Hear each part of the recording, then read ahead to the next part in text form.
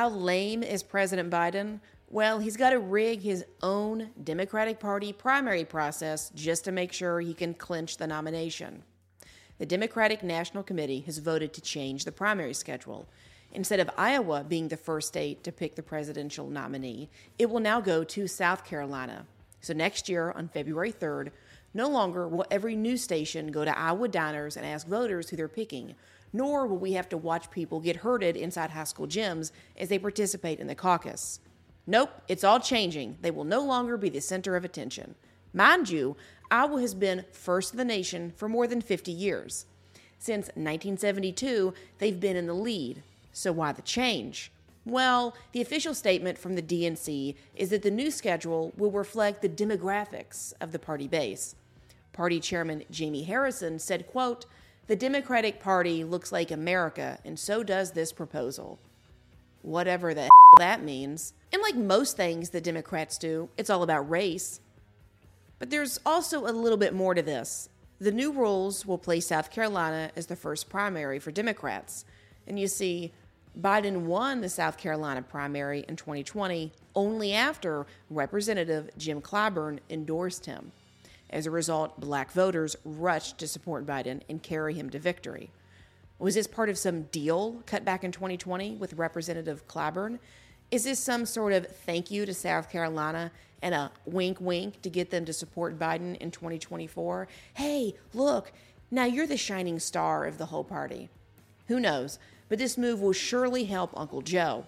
In the 2020 Iowa caucuses, Pete Buttigieg won, followed by Bernie Sanders, then Elizabeth Warren, and then Biden, coming in number 4. On the old schedule, after Iowa, New Hampshire would come about a week later. But with this new order, New Hampshire will now share a primary day with Nevada just a few days after South Carolina.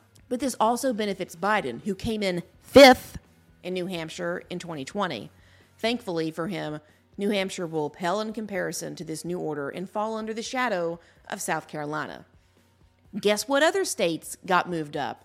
Georgia is the 3rd primary day for Democrats now, a state that Biden, you got it, won in a landslide, ranking in nearly 85% of the vote.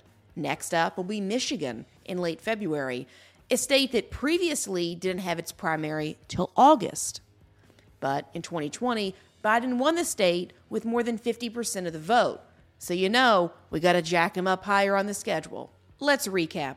Biden flames out in Iowa, dismissed till later. Biden flames out in New Hampshire, diminished by making it share a day with Nevada and take place just a few days after South Carolina. Georgia, a big victory for Biden, now bumped up towards the top. Michigan, another big victory for Biden in 2020, now bumped up towards the top. And South Carolina, who helped save Biden's bacon and clinch the nomination, yeah, now they're number 1. But here's the bone I really have to pick with both parties. Why the are we doing these primaries state by state in the first place? It's a never-ending battle. Iowa doesn't represent the rest of America, but by being first, they've always had a considerable sway over who gets the nomination, giving that candidate a bump in the rest of the primaries all the way down the line. Why do we want to let one state decide? The earlier the state in the schedule, the more influence. This just creates pandering to one constituency. It's all pomp and circumstance. Probably just exists so mainstream media can have an excuse to do nothing but hang out in diners and screw off and talk to people. For the love of God, no one wants to see a politician scarf down a corn dog to relate to Americans. It's gross and insulting. We know you sip on champagne and snack on caviar. We know that you laugh at us paupers. We are your serfs and you are the Lord, at least in your nightly dreams. So let's just reset everything.